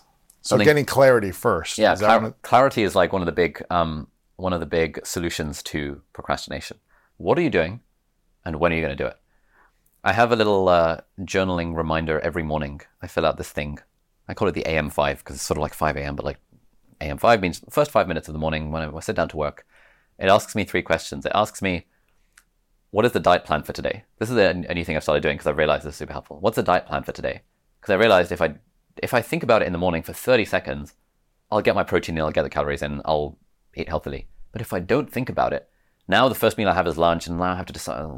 I'll just decide in the morning. Protein shake for lunch, mid-morning snack for protein shake again, and then chicken breast and veg for dinner, whatever thing. Just spending 20 seconds making a plan. The next question is, what's the exercise plan for today? Where I'm like, oh, that's a good question. Okay, cool. So I think, so today's workout day, so I'm going to do a workout straight after my next Zoom call. And the final question is it in the calendar? And then I'm like, good point. Let me just put it in the calendar. Because often all it takes is for us to know what we're doing and when we're doing it, for us to just not procrastinate. A lot of people are like, oh, I don't have time to go to the gym. It's like, it's not in the calendar. You didn't schedule it. If it's not scheduled, it's not going to happen. Schedule the bloody thing. Treat it like you would a work appointment. And automatically you solve about 50% of people's procrastination problems by just putting it in the calendar. Right. So that's clarity. That's the way you get clarity. There you go. Okay, cool. So once you get clarity and you answer those 3 questions, is there anything else that holds us back from procrastinating? Yeah, the other big thing is fear. Fear is a massive one. The fear of starting, the fear of continuing, the fear of failure, the fear of rejection. This is what I hear from a lot of people. There's a lot of smart people in my community. And I used to do a lot of webinars and coaching and do Q&A sessions, and I would hear this all the time. I mean, these are individuals that are extremely intelligent, super smart, got, master's degrees, PhDs, whatever it might be. They've been working 10, 15, 20 years, and they've got a lot of skills, a lot of talent. And they're like, oh, I've got these 3 or 4 different big ideas, these dreams I've had that I really want to get started on, or I really want to launch this book. And I'll say, how long have you been thinking about this? And let's say like 7 years. Like I've just been thinking about this book for 7 years. I'm like, 7 years? I'm like, how much time and energy is that taking you from actually just getting started on it or creating a game plan, finding out when you're going to do it, how you're going to do it, and when you want to complete it by. It doesn't have to be perfect. But one of the biggest things that people have is this fear, like you talked about. Yeah. Why is fear such a huge procrastination thing that holds people back? Oh man, like fear is everything. Like I spent 7 years thinking about starting a YouTube channel before I started a YouTube channel. 2010 to 2017. Wow. Our brain is a survival machine. We're so attuned to see any kind of threat as being like a terrible thing that could impact our survival. You know, this is part of the brain called the amygdala, which is sort of the fear center of the brain. And a lot of the time, you know, back in the day, we were afraid of the lion. Obviously, the lion's going to kill us. But back in the day, we were also afraid of social disapproval. Because if you lose the respect of the alpha male in the tribe, you're going to get kicked out of the tribe. And then that's going to be terrible for your survival because the lion's going to kill you. So you have to kind of go around with these tribes and stuff. And so the mind became very attuned to viewing any decrease in our social status as being a profound threat to our survival. And usually, when people are scared of doing something, it's not because the thing's going to kill them. People are usually not, oh man, I've been thinking of skydiving for 7 years and I've not done it because I'm scared of dying. It's usually not that. It's usually, man, I've been thinking of writing a book for 7 years, but I've been a bit afraid to start because what will people think of me? Right. What if I fail? What if I fail? What if it doesn't work? What if I never get a deal? What if I don't manage to do it? What if I judge myself? There's a lot of this sort of stuff. It's usually not survival. It's usually threats to our social status or our standing with people, with other people and stuff. And so because the brain is designed to do this, it's designed to protect us from these threats. That's why it's so easy to let fear get in the way of us living our best life. You know, I wanted to start a blog for like 6 years, 2010 to 2016. I was like, you know what? I want to start a personal blog. I was reading people's personal blogs. This was in the era of blogging. Followed Mark Manson stuff in 2010 back in the day. Before he went back when it was postmasculine.net. It was about how to be a man and how to get girls and stuff. I was like, damn, personal blogs are really, I want to start a personal blog. And I was like, no, I can't do that. Who am I to start a personal blog? Who am I to have my domain, aliabdaal.com? I bought the domain. I just kept it inactive for 6 years because I was afraid. I was afraid, will people think less of me if I have the arrogance to think that me, a 15-year-old kid, has the right to start a personal blog? And then I read Austin Kleon's amazing book, Show Your Work. That book, that one book, 20 minutes long, it's so easy to read, helped me realize, I don't need to be so scared of this. I'm not like, you know, showing myself. I'm just showing my work. What I'm learning in the process. Yeah, that's cool. I'm not the expert. I'm learning how to become better. Yeah, exactly. I'm the guide, not the guru. I'm like, hey, I've just tried this thing out, and here's what I learned along the way. So my first blog post was how I overcame the fear of starting a blog, where I talked about exactly this in 2016. Wow, really? And it took me 6 years to overcome that fear, and it was just the right book at the right time that helped me realize no one gives a like. I was like, oh my God, all my friends and family are going to think. None of my friends and family even know that I have a personal blog. They just like, why would they know? Why would they care? Like, the only people that see it are like now people who know my stuff. And because I got over that fear of starting a website and a personal blog in 2016, that's what allowed me to start a YouTube channel in 2017. Wow. Because I was like, man, if you didn't start that blog, yeah, where would you be today? If I didn't start that blog, I would never have started the YouTube channel. I would have had a failing business trying to still running, you know, at the age of like nearly 30, helping people get into med school. I'd have been like trying to grind to get more leads for that because it's becoming more competitive. I'd be working as a doctor right now, freezing my bum off in like a random doctor's office in the middle of nowhere in England because I would have been shipped off to some random location to do my specialty training. What it took was getting over the fear of starting that blog, which led to the YouTube channel, which led to all of the good things in my life. What was the secret of you overcoming that fear of getting started? Oh, great question. It was two things. It was firstly realizing that no one actually cares.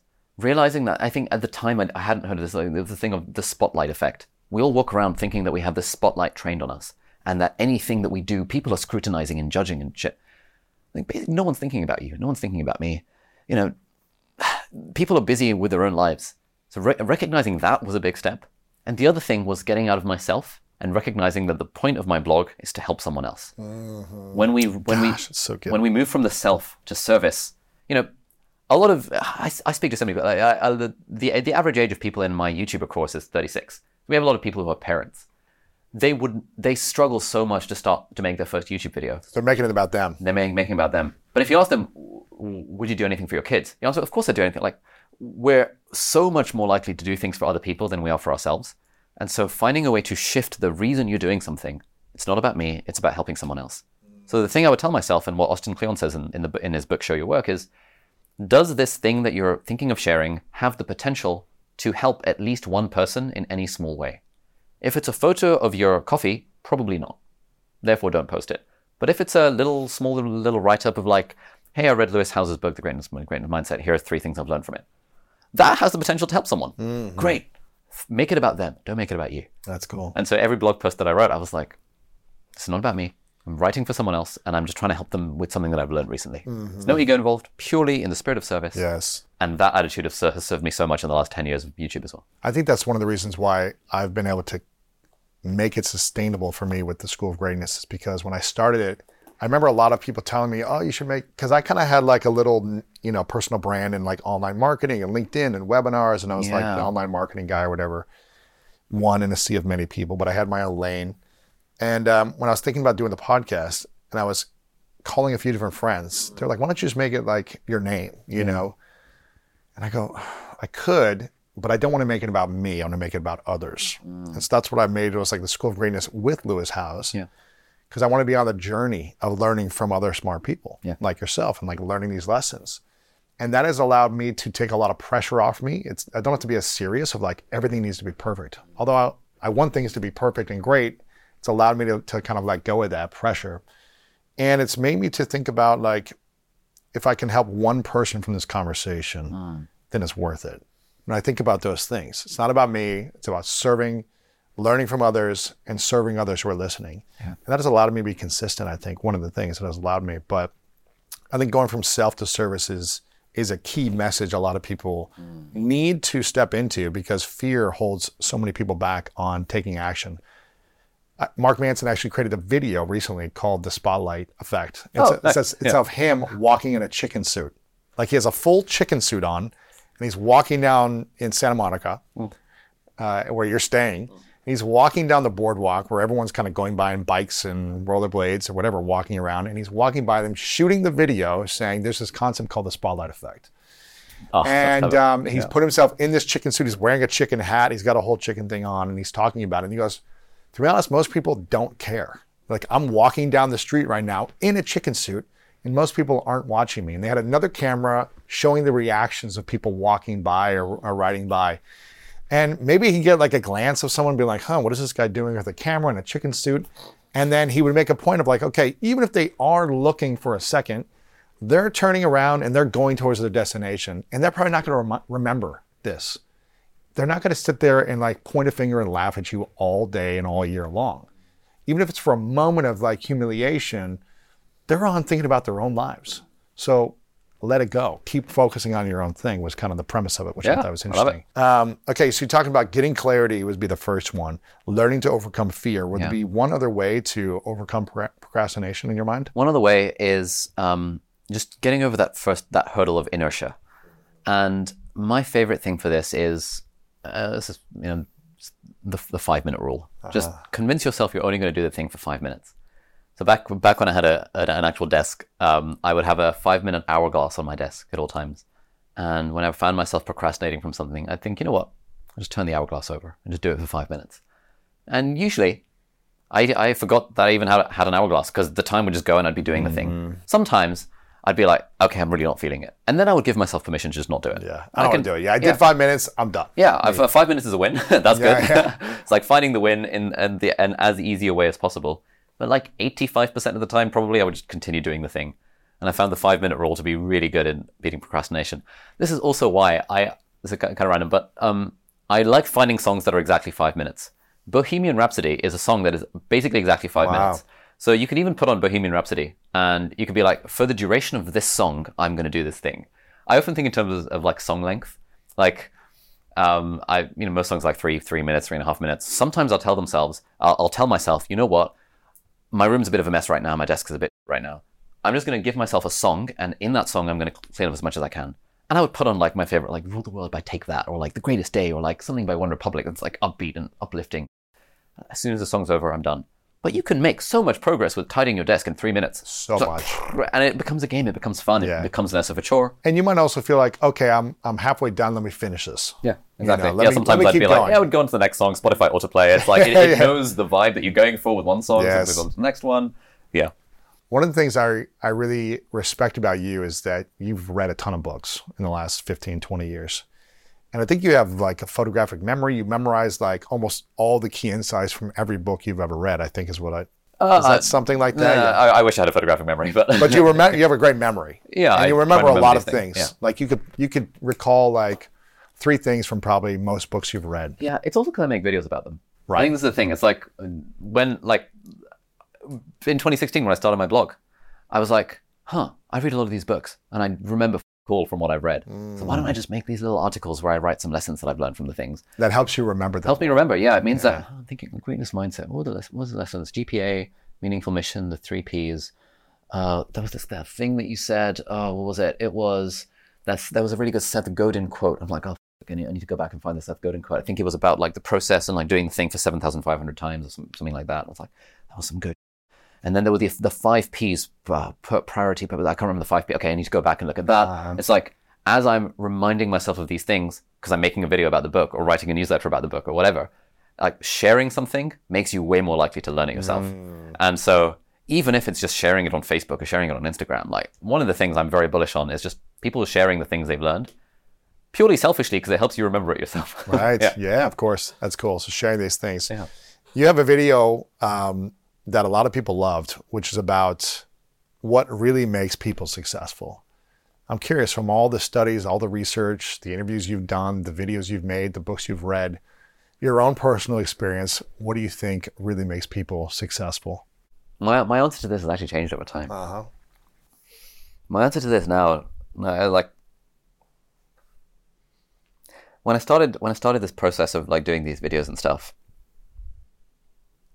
I wouldn't have had a good answer for this. I would have said like, oh, success is all like very personal and like who's to say that money success is actual success and things like that. And I don't know, someone just doing what they want maybe is what makes them successful. And my answer is still that, but it's a bit more refined. It's the thing that makes people successful is knowing what they want and actually just working towards it. It's knowing what they want and working towards it and adjusting course along the way. And it's just that thing of like GPS, a goal plan system. If you have a goal, you have a plan, and you have a system to follow the plan, and you just change the plan if it's not working, you're going to be successful. And this is not successful in terms of like you have to make all this money or you have to, whatever, get a six-pack abs. It's success in terms of whatever you want it to be. This is why the subtitle of the book is How to Do More of What Matters to You. To me, success is knowing what matters to you and then just doing the thing. Doing more of it. Or like working towards it. And there's this thing, I think Huberman's been talking about this recently. It's not the pursuit of happiness, it's the happiness of pursuit. When you're pursuing something that you actually enjoy and that's meaningful to you, that's literally the pinnacle of life. Yeah. I know people, I'm sure you know people who've sold companies for hundreds of millions of dollars. They're miserable once they sell the company. They were happier working towards the goal. And they all start new companies because they're like, either they start companies or they start podcasts. That's their thing, or they write self-help books. Yeah. Because it's like, they need some new pursuit. You need some new pursuit. The pursuit is what creates happiness. The pursuit is what creates that feeling of that feeling of success. Yeah, it's interesting because, before I used to be a type of guy that always wanted to achieve my goals. And I achieved a lot of them, from sports to business to whatever it might be, different milestones that I had from my teens and 20s and early 30s. And I would accomplish a lot of them. Yeah. And I realized that wasn't the thing that made me feel peaceful and fulfilled, accomplishing it. It was fun, it was cool, but it wasn't like, now I feel better about myself. It increased some confidence, but it also made me realize, oh, I still have sadness and pain and suffering inside. So this isn't the answer to being peaceful and joyful and fulfilled and happy. And I started to, as I started to go on my healing journey and really kind of like dissecting the past and creating different stories about my past and finding meaning from the past and having harmony around it, I started to set different goals and actually realize it doesn't matter if I accomplish this goal. What matters is what I do every day on the pursuit and the path. Like, did I show up doing what I said I was going to do for myself and for others? Was I consistent in my ways of being? Did I respond well? majority of the times. I'm not a perfect human being, but did I respond well in situations that were frustrating or triggering?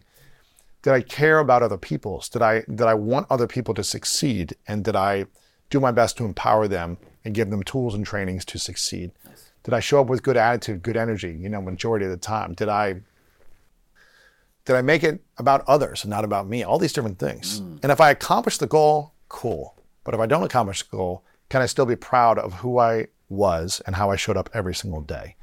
And that makes me feel good. Now, part of my ego wants to say, but if you don't accomplish the goal, you're a loser, right? Part of me wants to think that. And that's part of the reason why I've created such big goals, because I'm like, it might take me 10 years. I don't know. But what I can create in the path and who I become in that path is going to be so much greater than the actual accomplishment. And I think if we start thinking that way about who we're becoming and how we're showing up and how we're being on a day-to-day basis, we'll be a lot happier with who we are. So that's what I think about. Like, I want to accomplish all my goals. I want to hit my financial numbers. I want our team to grow. I want, all these things. I want to be healthy, but it's also like, if it doesn't happen, what can I control and how can I just be consistent with that every day? Yeah. Why are smart businesses graduating to NetSuite by Oracle? Because NetSuite eliminates the expense of multiple business systems by consolidating your operations together into one. NetSuite is the #1 cloud financial system, bringing accounting, financial management, inventory, and HR into one platform and one source of truth. NetSuite reduces IT costs because it lives in the cloud with no hardware required, so you can access it from anywhere. You cut the cost and headaches of maintaining multiple systems because you've got one unified business management suite. Bringing all your major business processes into one platform improves efficiency, slashing manual tasks and errors. Over 37,000 companies have already made the move, so do the math. You'll see how you'll profit with NetSuite too. And now, by popular demand, NetSuite has extended its one-of-a-kind flexible financing program for a few more weeks. Just go to netsuite.com/podcast25 for more information. That's netsuite.com/podcast25. Shopify is the global commerce platform that helps you sell at every stage of your business. With the internet's best converting checkout, 36% better on average compared to other leading commerce platforms, Shopify helps you turn browsers into buyers. In fact, Shopify powers 10% of all e-commerce in the U.S. Sign up for a $1 per month trial period at shopify.com/podcastfree. All lowercase, shopify.com/podcastfree, shopify.com/podcastfree. I think people think that success makes you feel good, but it's actually that feeling good makes you successful. Absolutely. And you can feel good every day of the thing. And crucially, I think, again, this is... because there's no point in being super successful, rich and famous if you don't feel good. Yeah. Like, what's the point? What is the point of working that hard to get those things if you still don't feel good about you? Yeah. But feeling good will just make you successful in terms of it doesn't matter if you have those things or not because you feel good about you. Yeah, 100%. And you usually will attract good people around you. Yeah, and you're also more likely to then be productive and creative and less stressed. That's feel good productivity. And more financially successful or whatever it is. Like, all the good things happen when you can just focus on the process and focus on enjoying it. Yes. And, it's useful to have an idea of what you want. Like, as you said, you have these goals. But the way I think of goals is it's not about the goal. The point of the goal is to set your direction. Mm-hmm. So it's like, I'm not fixated on the destination, but at least I know what direction I'm heading in.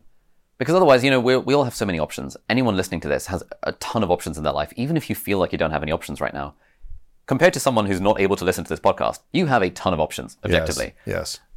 And a lot of uncertainty and anxiety comes from this thing of I could go in this direction or that direction or this direction or that direction. But one of the best pieces of advice I got in medical school was from one of the senior colleagues who I really looked up to. And he said, this was around the time, I think it was 4 years in out of the 6-year course, and around that time people start asking you, what do you want to specialize in? What specialty you want to go for? And you don't need to decide until 6 years later, but people kept asking. And this guy asked me, Dr. Adcock, Chris. So Chris asked me, what specialty do you want to go into? And I was like, I'm not sure. I've got some time to decide. And he was like, okay, but one piece of advice is that it's much easier to steer a moving ship than a stationary ship. So what he said was, I'd recommend you just pick a specialty and start working towards it, and you can always change your mind. If you don't like it, then you can steer it in a different direction. And I was like, okay, Chris, sure, I'll do that. So I picked plastic surgery. And I just started working towards it. And tons of good started happening in my life when I started working towards that.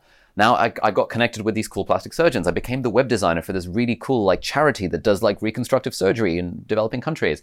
I joined these hackathons where my skills with computer programming combined with this plastic surgery stuff. I made friends along the way and ultimately realized, actually, now I've met a lot of plastic surgeons. Don't think it's a life for me. But what I really like is I love the emergency side of things. So I mean, maybe I want to go into anesthesiology, anesthetics as we call it. And it's like moving in that direction allowed me to steer the ship. And I think that's the point of goals. The point of goals is that it just gives you a direction to head in, and it gives you a path. And you can ask yourself, is this the right path? Am I on the path towards the goal? And do I want to be on the path towards the goal? Mm-hmm.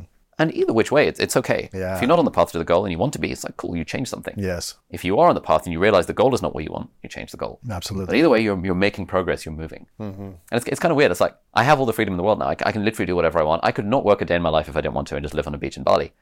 But when I've taken an extended break, it's kind of weird. When I've taken an extended break from not making YouTube videos, there's part of me that feels unfulfilled. Why? Because right now, my meaningful mission is to be able to learn, synthesize, share, and teach. I love that. And to me, right now, that's in the format of YouTube videos, in the format of the book, in the format of the podcast. But the main thing is YouTube videos. That's the practice. That's the thing that I show up and I do every week. Where if I read something, I'll figure out a way to share it. Mm-hmm. If I learn something, I'll figure out a way to share it. If someone's asked a question, I'm like, I actually have a take on goal setting. I'd find a way to share it in video. And I don't have to make a video every week. But there's something like it's like working out. When you're showing up to the gym regularly, you just feel better about yourself. Yes. There's something about it of Absolutely. Like you're acting in a way that's consistent with your meaningful mission, with your identity, with who you want to be. Freedom ain't all that it's cracked up to be. Right. The point of freedom is to be able to do things that matter to you. And so you realize I should just do the things that matter to me and I just feel way better about my As opposed to just having endless options. Yeah. Yeah. Options are not that fun. Yeah, they're fun for a bit. But. Yeah. Not meaningful after a while. Yeah. Man, Feel Good Productivity, How to Do More of What Matters to You. Make sure you guys get a copy of this book. When you dropped the video of announcing it, I pre-ordered it right away. Oh, thanks, man. And there's so much wisdom in here, so much great information that people can use on how to be more productive, feel more productive, and have more fun doing it. Yeah. And that's really the key. I don't think it's about like grinding and working so hard and hustling to where you feel exhausted, drained, and burnt out. That's not what people want. They want to feel productive. They want to feel like they're maximizing time and that they're enjoying their time while doing it. Exactly. So that's what Feel Good Productivity teaches you and shows you how to do by Ali Abdaal, the world's most followed productivity expert. So make sure you guys check out a copy of this book. I would say get a couple copies for your friends, family members, people that maybe feel stressed out and overwhelmed right now. Give them this so they have some tools and frameworks on how to apply their time differently to their life and their work and feel good about it. What else do we need to know about burnout, productivity, hustle culture, making money online? What else is on your heart and mind right now that you feel like if people knew this one thing, if they truly knew this one thing, their life would be better, more meaningful, and they would feel abundant versus overwhelmed and stressed?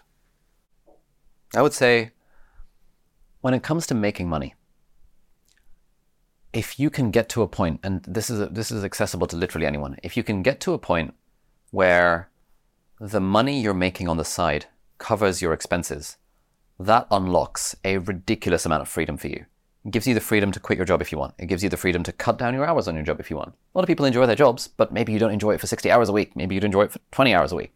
Gives you the option to go part-time, gives you the option to go freelance, gives you many, many, many options.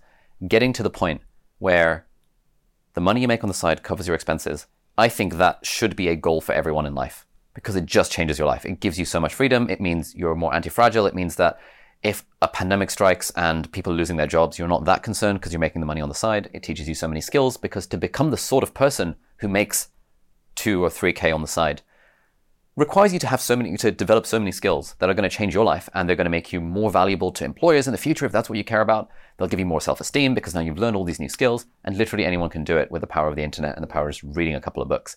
That is incredible. Beyond that point, beyond the point where you're making enough money to buy your freedom, I would say don't fixate so much on the money. You and I are rich, objectively. We also know people who are way richer than us. Yes. It doesn't really buy more happiness beyond the freedom that it buys initially. Maybe you get a slightly nicer house in a slightly nicer area of LA for an extra 5 million or whatever the thing might be.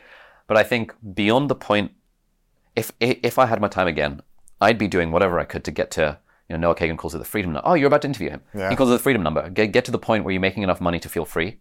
At that point, stop worrying so much about the money and focus on doing a process consistently that provides value to others that you enjoy, and you can find a way to enjoy, because then the money will take care of itself. Yes.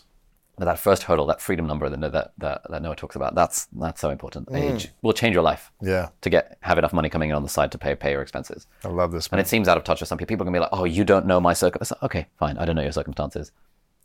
I know plenty of people who have been from terrible circumstances who have managed to find that and make it happen. There's no shortage of stories on the internet and podcasts and books of people who have done it. Yeah. If someone else can do it, you can as well. There's always a way, if you decide it's a priority for you. Right. If you don't, that's okay. But personally, you and I can attest to it. It's so nice having enough money to not worry about paying the bills. It's really nice. It's so nice to be able to do what you love rather than drive trucks for 6 hours or for 6 years or be a doctor in a way that's not sure. fun. Yeah, not that being a doctor, if that's meaningful for you, then that's a great life. Exactly. If driving a truck is meaningful for you, that's a great life. It wasn't the path that I felt called to do at that time. Same with you. It was originally, but then the path shifted. Yeah, and that's okay. And that's okay too. And also, again, we both know a lot of people who have way more money than us, who are way more stressed out, overwhelmed, exhausted, unhealthy, have horrible relationships. Yeah. And so it is nice to have more money than I did before. It's nice to have money where I can pay for my own things as opposed to my sister, sleeping on my sister's couch for a year and a half for free and living at my brother's place for $250 a month for 6 months and feeling like I couldn't take care of myself. So it is nice to be able to provide for self and others in different ways. But it doesn't mean there aren't other challenges and complications that you have to learn how to overcome with money. So we've both seen that as well. This is powerful, man. I want people to get the book, Feel Good Productivity. Make sure you guys get a couple copies. I asked you this question before 2.5 years ago, but I'm going to ask you again. Your 3 truths. So hypothetical question, imagine you get to live as long as you want to live, but it's your last day. You've extended your life as long as you could go physically, but you got to turn the lights off and you're out of this physical world. And you get to create everything you want for your life. All your dreams come true. You feel good every day. You do meaningful work. You have a beautiful life, relationships, everything you want happens. But for whatever reason, you have to take all of your work with you. All your content, book, video, everything you make from here on out has to go with you to another place. Yeah. No one has access to it anymore. But you get to leave behind 3 lessons. Everything you've learned from your existence, what I call 3 truths. What would be those 3 truths that you would want people to have access to? Okay, the first one would be, success comes to those who figure out where they want to go and keep moving in that direction. Number 2 would be, on the route to success, remember to take care of your health and relationships because they matter far more than your work. And number 3 would be, and whatever you do, remember to enjoy the journey along the way. I love those. I feel like there's been a big shift in you over the last few years, and I think a lot of people might look at you and see this analytical, really intelligent, productive master. But I've noticed getting to know you, you tap into emotions and feelings and reflecting on these things. And I think it's really beautiful to see that transition of kind of blending both, like the analytical mind and like the genius in you that's like creative and productive and launching and building, with someone who's also reflecting and taking time to go to a retreat or, journal and really, our therapy or coaching or whatever it might be, and start reflecting inward as well, as opposed to just thinking of like, how can I be as hyper productive as possible? So I want to acknowledge you, Ali, for the journey you've been on since I've gotten to know you in the last couple of years, for tapping into your heart, your emotions, not letting them consume or control you, but allowing you to feel and experience the beauty and the wonder and the awe of life as well as being, productive and creative and building what you're building. So I really acknowledge you for the journey, man. It's fun to watch you evolve. And I acknowledge you for everything that's happening in your life and all the beautiful things behind the scenes that I'll keep private between us that I know are happening as well, man. So I want to acknowledge you for that. And again, I want people to get the book, Feel Good Productivity. Final question for you, Ali, is what is your definition of greatness? I think for me, the definition of greatness is working towards what truly matters to you and having fun along the way. I hope today's episode inspired you on your journey towards greatness. Make sure to check out the show notes in the description for a rundown of today's show with all the important links. And if you want weekly exclusive bonus episodes with me as well as ad-free listening experience, make sure to subscribe to our Greatness Plus channel on Apple Podcast. If you enjoyed this, please share it with a friend over on social media or text a friend. Leave us a review over on Apple Podcast and let me know what you learned over on our social media channels at Lewis House. I really love hearing the feedback from you, and it helps us continue to make the show better. And if you want more inspiration from our world-class guests and content to learn how to improve the quality of your life, then make sure to sign up for the Greatness newsletter and get it delivered right to your inbox over at greatness.com/newsletter. And if no one has told you today, I want to remind you that you are loved, you are worthy, and you matter. And now it's time to go out there and do something great.